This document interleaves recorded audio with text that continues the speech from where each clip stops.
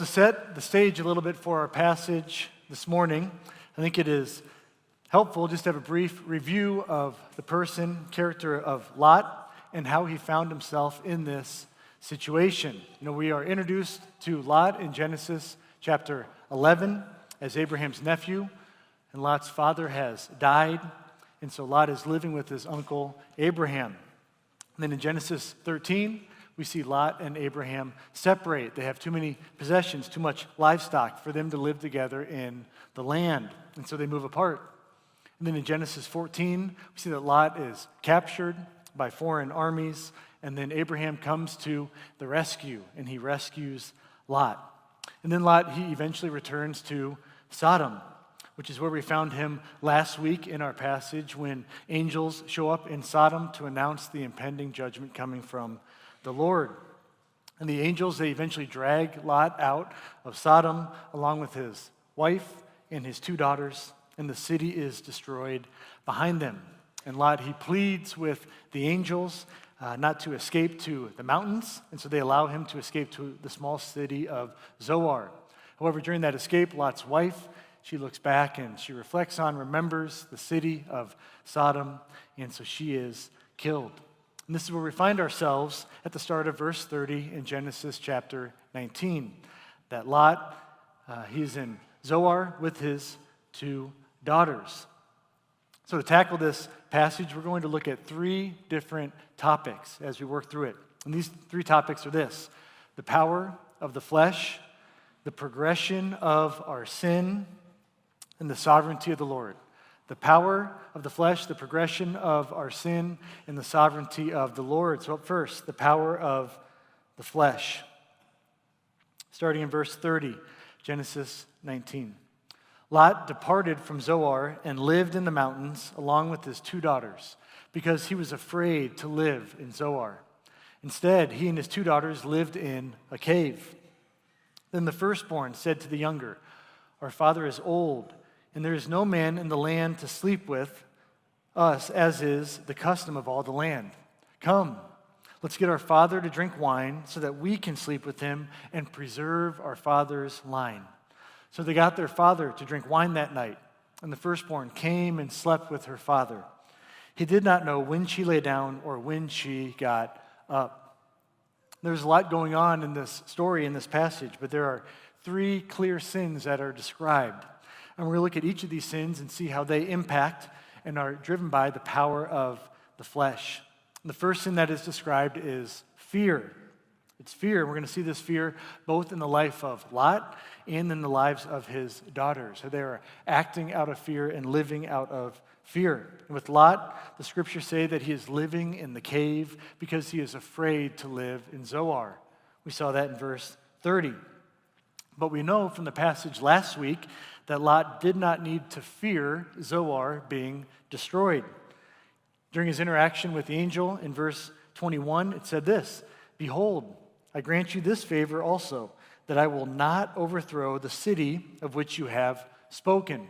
That's the city of Zoar. So Lot, he does not need to fear the destruction of the city. He has a promise from God, but he is afraid, and he is acting out of fear. Now, he may have forgotten that promise. There very well may have been similar sins taking place, sexual sins taking place in the city of Zoar as there were in Sodom, that may have led Lot to believe that destruction would be coming to that city in the same way that it came on Sodom and Gomorrah, despite the promise of God. But regardless of the root, we see that Lot is afraid, and so he flees. He flees the city. He takes his 2 daughters with him, and instead he lives in a cave. And so his fear has isolated himself. It has isolated his daughters. He's afraid, and this fear is driving his actions. In addition to Lot, his daughters are afraid.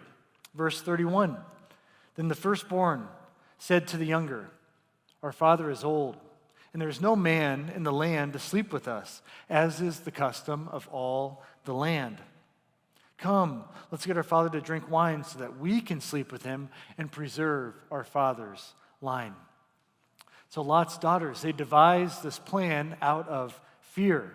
In the scriptures, they don't describe a situation where Lot's daughters are sexually deviant and that they are just pursuing fleshly fulfillment.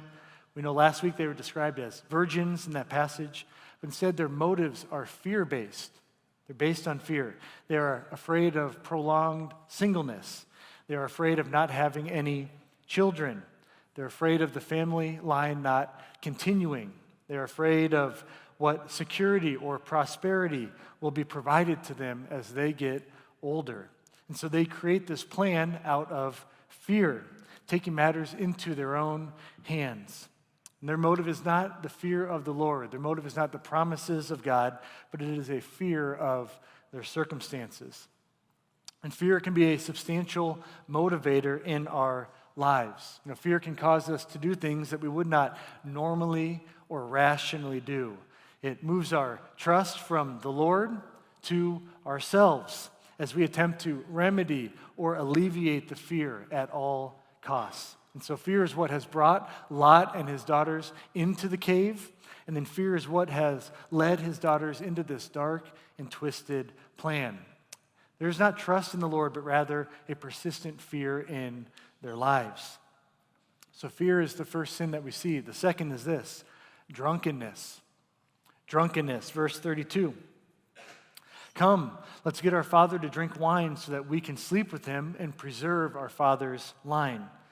So they got their father to drink wine that night. And the firstborn came and slept with her father. He did not know when she lay down or when she got up. Now, this isn't your glass of Merlot when the kids go to bed. This isn't a beer with dinner. In this passage, Lot gets drunk. We know this as it says, he did not know when she lay down or when she got up. He has consumed alcohol to the point where he doesn't know what he is physically doing, and he doesn't remember it in the morning. And while believers can hold different convictions on the use of alcohol, one thing is abundantly clear from the scriptures, and that is that we are not to get drunk. Believers are not to get drunk. Ephesians 5:18 says this, "And don't get drunk with wine, which leads to reckless living, but be filled by the Spirit." Drunkenness is sin. It leads to all kinds of problems. It leads people away from the Lord, not to Him. And it quickly brings about the opportunity and really the willingness to engage in other sins that one would not normally commit. I think we can reasonably say that if Lot was completely sober, he would not have had sex with his daughters. So drunkenness is described as the second clear sin in our passage. The third sin is this, incest. Incest, verse 33. So they got their father to drink wine that night, and the firstborn came and slept with her father. He did not know when she lay down or when she got up. The next day the firstborn said to the younger, "Look, I slept with my father last night. Let's get him to drink wine again tonight so you can go sleep with him and we can preserve our father's line." That night they again got their father to drink wine, and the younger went and slept with him. He did not know when she lay down or when she got up. After Lot's daughters get him drunk, they have sex with him. We know from last week that sexual perversion was prevalent all throughout Sodom. It was a culture completely shaped by fleshly desires and sexual pursuits. And this warped view of sex has fundamentally shaped Lot's daughters.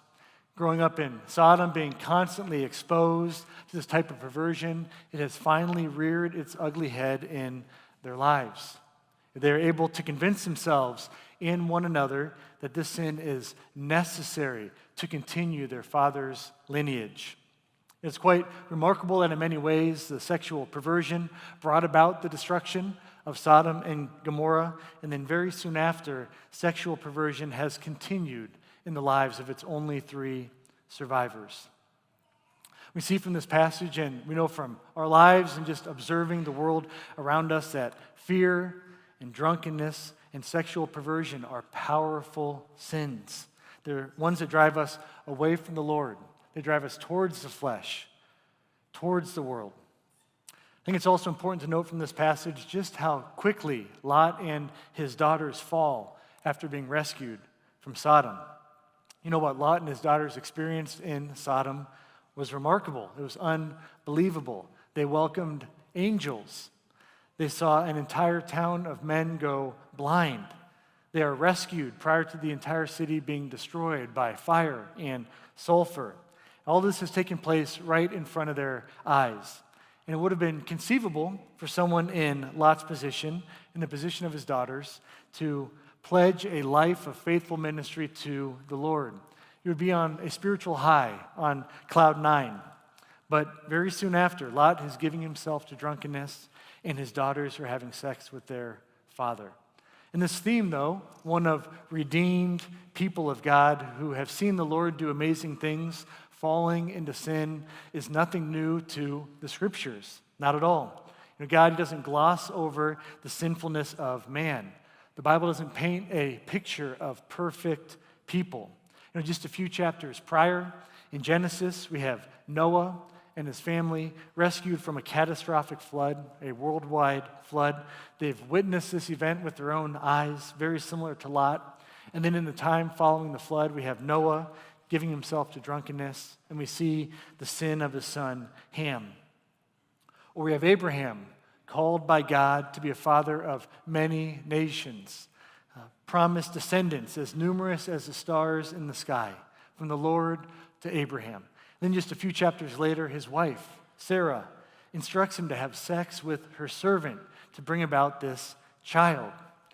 Or in the book of the Exodus, we have the Israelites, slaves in Egypt, but the plagues come, and then they walk across the sea on dry land, witnessing miracles, but just unfathomable miracles. And then just a short time later, they're worshiping a golden calf. This is the story of the Scriptures often. And this can also be the story of you or of me. Eric touched on this, but I think it is worth mentioning again. None of us are above what happened to Lot, or happened to Noah, or happened to Abraham, or what happened to the Israelites. The sin that can seem so grotesque when we read it in the Scriptures, that is sin that we are all fully capable of committing in our flesh. And so the Scriptures, they would warn us to be sober-minded about our sin, to keep watch that we might not fall into temptation. But the reality of the passage, it begs the question of how did this happen? How did it happen that Lot ends up having drunken sex with his daughters in a cave? This question takes us to our second topic, which is the progression of our sin. The progression of our sin. In the Scriptures, there isn't a clear, perfect, flawless, simple equation that describes how sin progresses. We know that as fallen human beings, sin resides in the deepest parts of our flesh, deep within us. That sin comes out from within us. It doesn't come from outside. But from this passage of Scripture, and also from the life of Lot leading up to this passage, I think that there are 5 different stages that we can see in the progression of sin. This is not certainly a complete list, but they're observable in our text. That we can look at Lot's life and the life of his daughters and see how this plays out. And we can also see these, I think, in our own lives. So the first stage that we see in Lot's life is selfishness. Selfishness. The foundation for Lot's sin with his daughters, it began well before the nights that are described in Genesis chapter 19. We see Lot's selfishness first on display in Genesis chapter 13, when he and Abraham separate. It says this, Genesis 13, verse 8. So Abram said to Lot, "Please, let's not have quarreling between you and me, or between your herdsmen and my herdsmen, since we are relatives. Isn't the whole land before you? Separate from me. If you go to the left, I will go to the right. And if you go to the right, I will go to the left." Lot looked out and saw that the entire plain of the Jordan, as far as Zoar, was well watered everywhere, like the Lord's garden in the land of Egypt. This was before the Lord destroyed Sodom and Gomorrah. So Lot chose the entire plain of the Jordan for himself. Then Lot journeyed eastward, and they separated from each other. So up to this point, Abraham has taken care of his nephew Lot. ever since Lot's father has passed away. He has provided for him. However, due to the size of their possessions and the fighting between their servants, it has become evident that they need to separate. And so Abraham tells Lot that he can choose where he is going to go. And when given the opportunity, Lot looks out and he desires the land of the valley. He sees that it is well watered. And Lot does not take into consideration Abraham when he makes this decision. At least the scriptures don't describe it that way. He is focused on himself. And so this selfishness is initially what takes Lot to the geographic area of Sodom. It is his selfish desire to have the best land for himself. And is this not true in our own lives? So much of the sin in my life I can trace back to my own selfish desires. And they may not immediately produce an outward sinful expression or behavior. I think that these desires, they lay the groundwork for a heart that desires the things of the world rather than the things of God. James chapter 4, it describes this perfectly. It says this in verse 1. What is the source of wars and fights among you? Don't they come from your passions that wage war within you? You desire and you do not have. You murder and covet and cannot obtain. You fight and wage war. You do not have because you do not ask. You ask and don't receive because you ask with wrong motives, so that you may spend it on your pleasures. Brothers and sisters, we must do battle with the selfishness that resides in our hearts. Because if we don't do battle with it, those selfish desires will lead us to do battle with one another.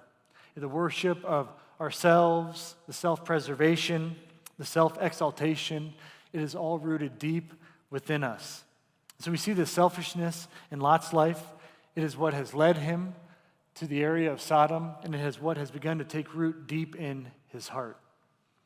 The second stage of sin that we see in Lot's life is compromise. Compromise. Much of Lot's life, as it is recorded in the scriptures, contain compromises. Instead of living a life set apart for the Lord, Lot compromises with the world. And Eric, again, he touched on this a bit last week, which was really helpful and insightful. So I won't rehash it much, but I think it is important to see just the progression of sin. And one of the main compromises that Lot makes is with the wickedness of Sodom. From Genesis 13, we know that Lot is living in a tent in or near Sodom. It says this in verse 12. Abram settled in the land of Canaan, while Lot settled among the cities of the valley and moved his tent as far as Sodom. Now the men of Sodom were wicked, great sinners against the Lord.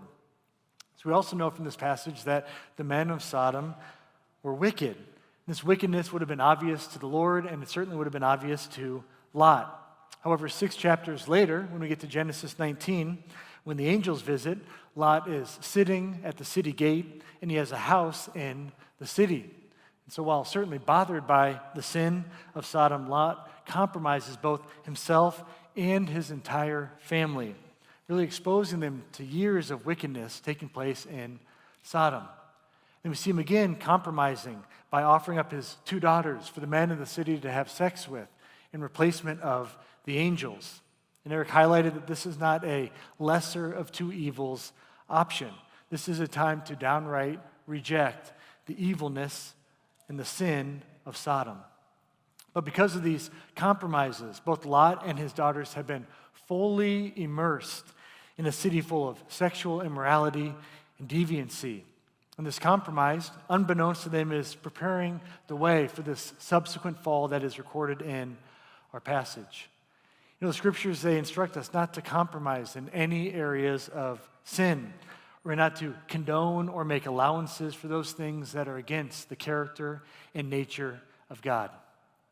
In a letter to the church in Thyatira, in Revelation chapter 2, Jesus says this, I know your works, your love and faith and service, patient endurance, and that your latter works exceed the first. That's good. But I have this against you, that you tolerate the woman Jezebel, who calls herself a prophetess and is teaching and seducing my servants to practice sexual immorality and to eat food sacrificed to idols. That you tolerate that woman Jezebel. Now, naturally, I am a non-confrontational person. So because of that, compromise is really an ongoing struggle for me. I'm regularly given just to compromising with the world instead of confronting it. And so there's many ways that I personally can grow in this. And so I am addressing myself alongside of you all, just that we need to wholeheartedly pursue Christ. We need not make any allowance for sins in our lives. We're called to keep ourselves unstained from the world, to be in the world but not of the world. We are not to compromise and give in to the sinfulness around us. So compromise, that is the second stage. The next stage in the progression of sin that we see in this passage is justification. Justification. Verse 31 in our passage. Then the firstborn said to the younger, "Our father is old. There is no man in the land to sleep with us, as is the custom of all the land. Come, let's get our father to drink wine so that we can sleep with him and preserve our father's line." The daughters, they are simply justifying their sin right now. They believe that they are justified to get their dad drunk, to have sex with him because there are no men for them to marry in the land, and that they need to keep alive their father's lineage.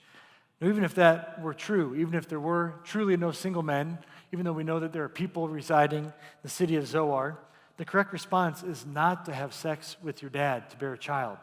It would be to remain single.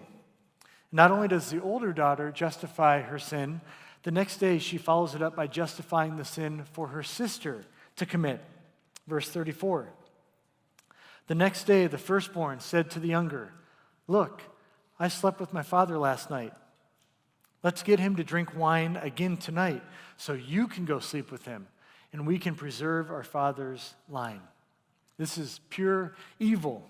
It's also deeply rooted in their flesh, and it is deeply rooted in our flesh. Justification of sin. If you want to see human beings flourish in their creativity, it is when we are trying to justify our sin. People go to great lengths. They'll come up with just heinous and ridiculous rationales for the sin in their life. And it isn't just little kids. I think it's easy to point the finger at kids justifying their sins, but it's in each one of us. We attempt to justify the sin to ourselves so that we feel better about it. We justify the sins to others when we're trying to get maybe partial permission to commit sin, partial counsel. We attempt to justify the behavior when we are confronted with our sin, claiming that we haven't really sinned at all. 1 John 1, it spells this out for us. It describes the justification of sin. If we say we have no sin, verse 8, we deceive ourselves, and the truth is not in us. If we confess our sins, he is faithful and just to forgive us our sins and to cleanse us from all unrighteousness. If we say we have not sinned, we make him a liar, and his word is not in us. Brothers and sisters, don't justify your sin. Confess them. Confess your sin. So those are the three stages leading up to the sin of Lot and his daughters. But what about the progression after? And in this passage, we see two main stages, two main categories of progression of sin after it is committed. The first one is this: the immediate or known consequences. The immediate or known consequences. Verse 36, Genesis 19. So both of Lot's daughters became pregnant by their father. This is a pretty immediate and a pretty known consequence. Both of Lot's daughters, they become pregnant by their father. They have sex with him, and they are immediately impregnated. Now, the scriptures don't explicitly describe the time that followed right after that, but I think that we could pretty easily infer that a couple of weeks or months later, it became evident that both of the daughters were pregnant, and they either told their father this, or eventually he noticed physically that they were pregnant. He also knows that they have been living in a cave alone. So it doesn't take a PhD for Lot to know, despite that he may not remember, that he impregnated his daughters. And very often in life, our sin will produce immediate and known consequences. Take, for example, drunk driving. If you get pulled over for drunk driving, you'll be arrested, probably spend the night in jail. Your mugshot will show up on the Polk County website. There will be known financial consequences that come along with lawyer fees, and so there are immediate and known consequences. Or if you yell at a spouse or a child or a roommate, there are immediate and known relational consequences. You can feel it. You can feel the tension immediately in the relationship. It is known by both parties. There's very little time that passes from when the sin is committed to when the consequence is observed, when it's known. However, not all of our sin brings about immediate and known consequences. This is the final stage of the sin in our passage, and it's this: the long-term and unknown consequences. The long-term and unknown consequences. Back to our passage, Genesis 19. So both of Lot's daughters became pregnant by their father. The firstborn gave birth to a son and named him Moab. He is the father of the Moabites of today. The younger also gave birth to a son, and she named him Ben-Ami. He is the father of the Ammonites of today. So Lot, he impregnates both of his daughters, and the first child born was named Moab, and the second child born named Ben-Ami. So first off, the names. Moab means from my father, and Ben-Ami means son of my people. So just the names themselves, I think, are pretty cringeworthy when we read it. But we also know that from Moab comes the nation of the Moabites. From Ben-Ami comes the people of the Ammonites. And so while reading Genesis 19 in isolation, it may not mean much to the reader. Just two sons that are born out of sin. But what we end up seeing as we read throughout the Old Testament is that these two sons will become two pagan nations who will be threats to the nation of Israel at various times. The Moabites, they would live along the eastern border, the nation of Israel, and land that was originally allocated to the tribe of Reuben, polytheistic, worshiping many gods. Their national god was Chemosh, and there was no fear of the Lord among them. I think maybe most noteworthy among the nation was Balak, the king of the Moabites, who in the book of Numbers, he hires the prophet Balaam to try and curse the nation of Israel. So the Moabites are just an ongoing thorn in the side of the nation of Israel. Similarly, the Ammonites become a nation worshiping false gods, worshiping false idols at odds with the Israelites. And there are a variety of places that we could look to see the impact that these nations would have on the nation of Israel, but we're going to go to 1 Kings chapter 11, where it probably describes it best, or at least most condensed. 1 Kings chapter 11. Now King Solomon loved many foreign women, along with the daughter of Pharaoh, Moabite, Ammonite, Edomite, Sidonian, and Hittite women, from the nations concerning which the Lord had said to the people of Israel, "You shall not enter into marriage with them, neither shall they with you, for surely they will turn away your heart after their gods." Solomon clung to these in love. He had 700 wives who were princesses and 300 concubines, and his wives turned away his heart. For when Solomon was old, his wives turned away his heart after other gods, and his heart was not wholly true to the Lord his God, as was the heart of David, his father. For Solomon went after Ashtoreth, the goddess of the Sidonians, and after Milcom, the abomination of the Ammonites. So Solomon did what was evil in the sight of the Lord, and did not wholly follow the Lord as David, his father, had done. Then Solomon built a high place for Chemosh, the abomination of Moab, and for Molech, the abomination of the Ammonites, on the mountain east of Jerusalem. And so he did for all his foreign wives, who made offerings and sacrificed to their gods. This is hundreds upon hundreds of years after our passage in Genesis 19. So the sins committed hundreds of years prior by Lot and his daughters, they're being felt by the entire nation of Israel through King Solomon, as he gives himself to foreign wives who have come from the nation of the Moabites and the Ammonites. He even builds places of worship for these foreign gods. It's a wild and humbling thing to see the impact, the long-term impacts of sins committed by Lot and his daughters. And this very thing can be true in our lives as well. While there is an immediate and known consequence to much of our sin, there are also unknown consequences, ones with implications that will last far beyond our lifetime. I think many of us have experienced, either knowingly or unknowingly, the sins that others have committed years or decades or even generations ago. And sin is not committed in isolation. Even the most secret sin that you think isn't impacting anyone else, that sin is producing unknown consequences that will come about at an undetermined point in time. So this progression of sin, the selfishness, the compromises, the justification, and then the immediate and long-term consequences are on display. This is more than just a story of 2 nights in a cave. It began years before with selfishness and compromises that Lot made, and it was impacted for really thousands of years after. And this is a sobering and quick end to the life of Lot, the story of Lot. We don't hear of him again in Genesis after chapter 19. A relatively prominent figure up to this point in the story is no longer discussed. But all hope is not lost. While this may be the end of the story for Lot, it isn't the end of the story for us. And that takes us to our final topic, which is the sovereignty of the Lord. The sovereignty of the Lord. And I think that we can take great comfort in knowing that God knew that this sin would take place between Lot and his daughters when he rescued them out of Sodom. He was fully aware that the offspring of Lot would become the nation of the Moabites and the Ammonites, enemies of his chosen people, Israel. But yet he chose to rescue them from the judgment that was coming upon that city, despite their sin and despite their shortcomings.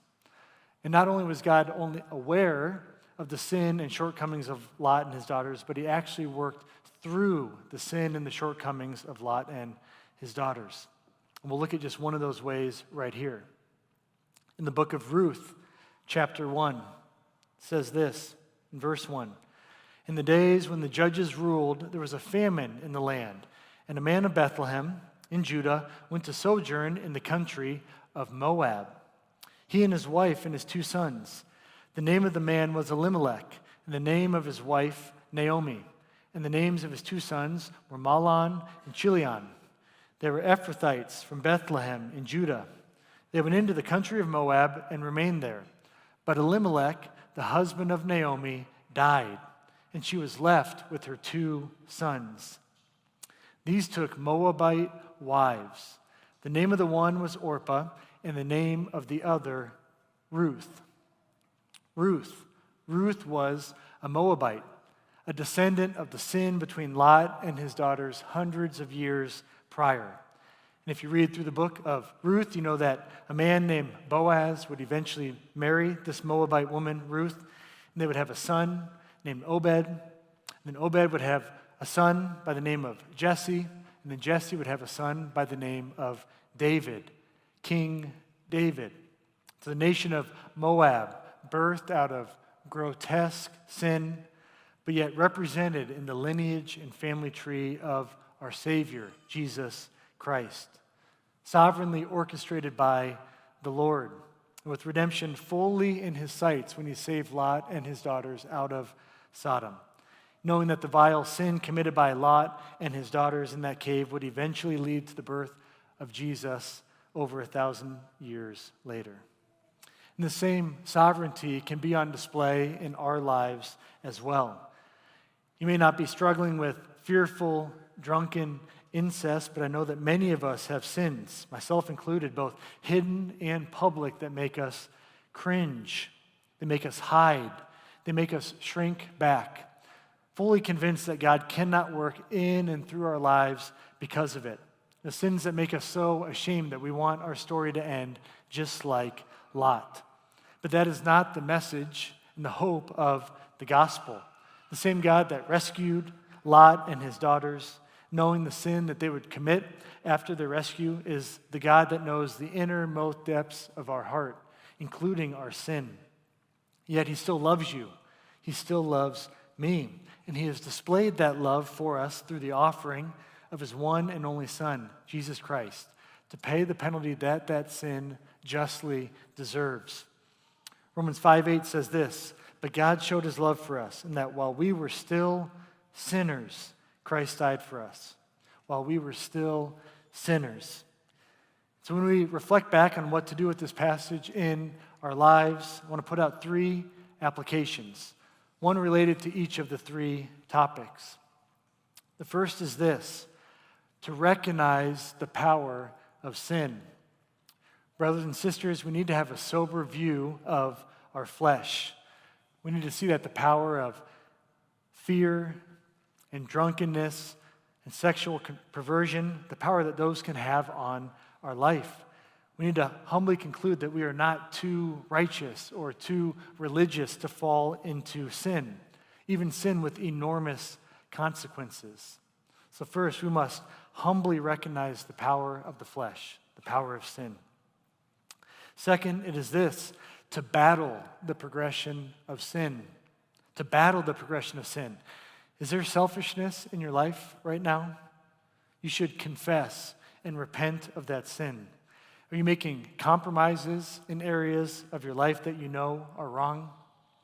You should confess and repent of that sin.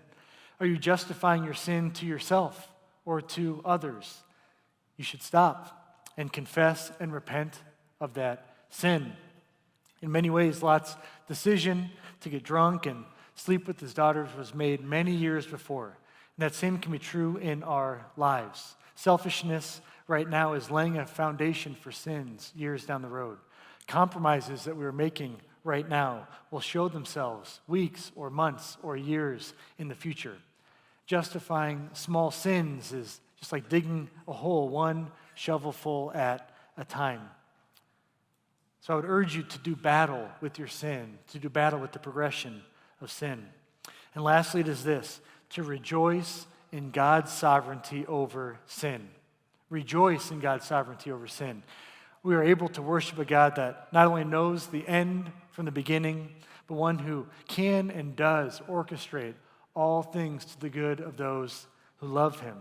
Your sin is not too big for the blood of Christ. Your life is not too far gone for the Lord to use you in mighty ways. But you must humble yourself. You must seek after Christ. You must rejoice in his sovereignty over sin, rejoicing in the victory that we can have over sin through the blood of Jesus Christ. Let's pray.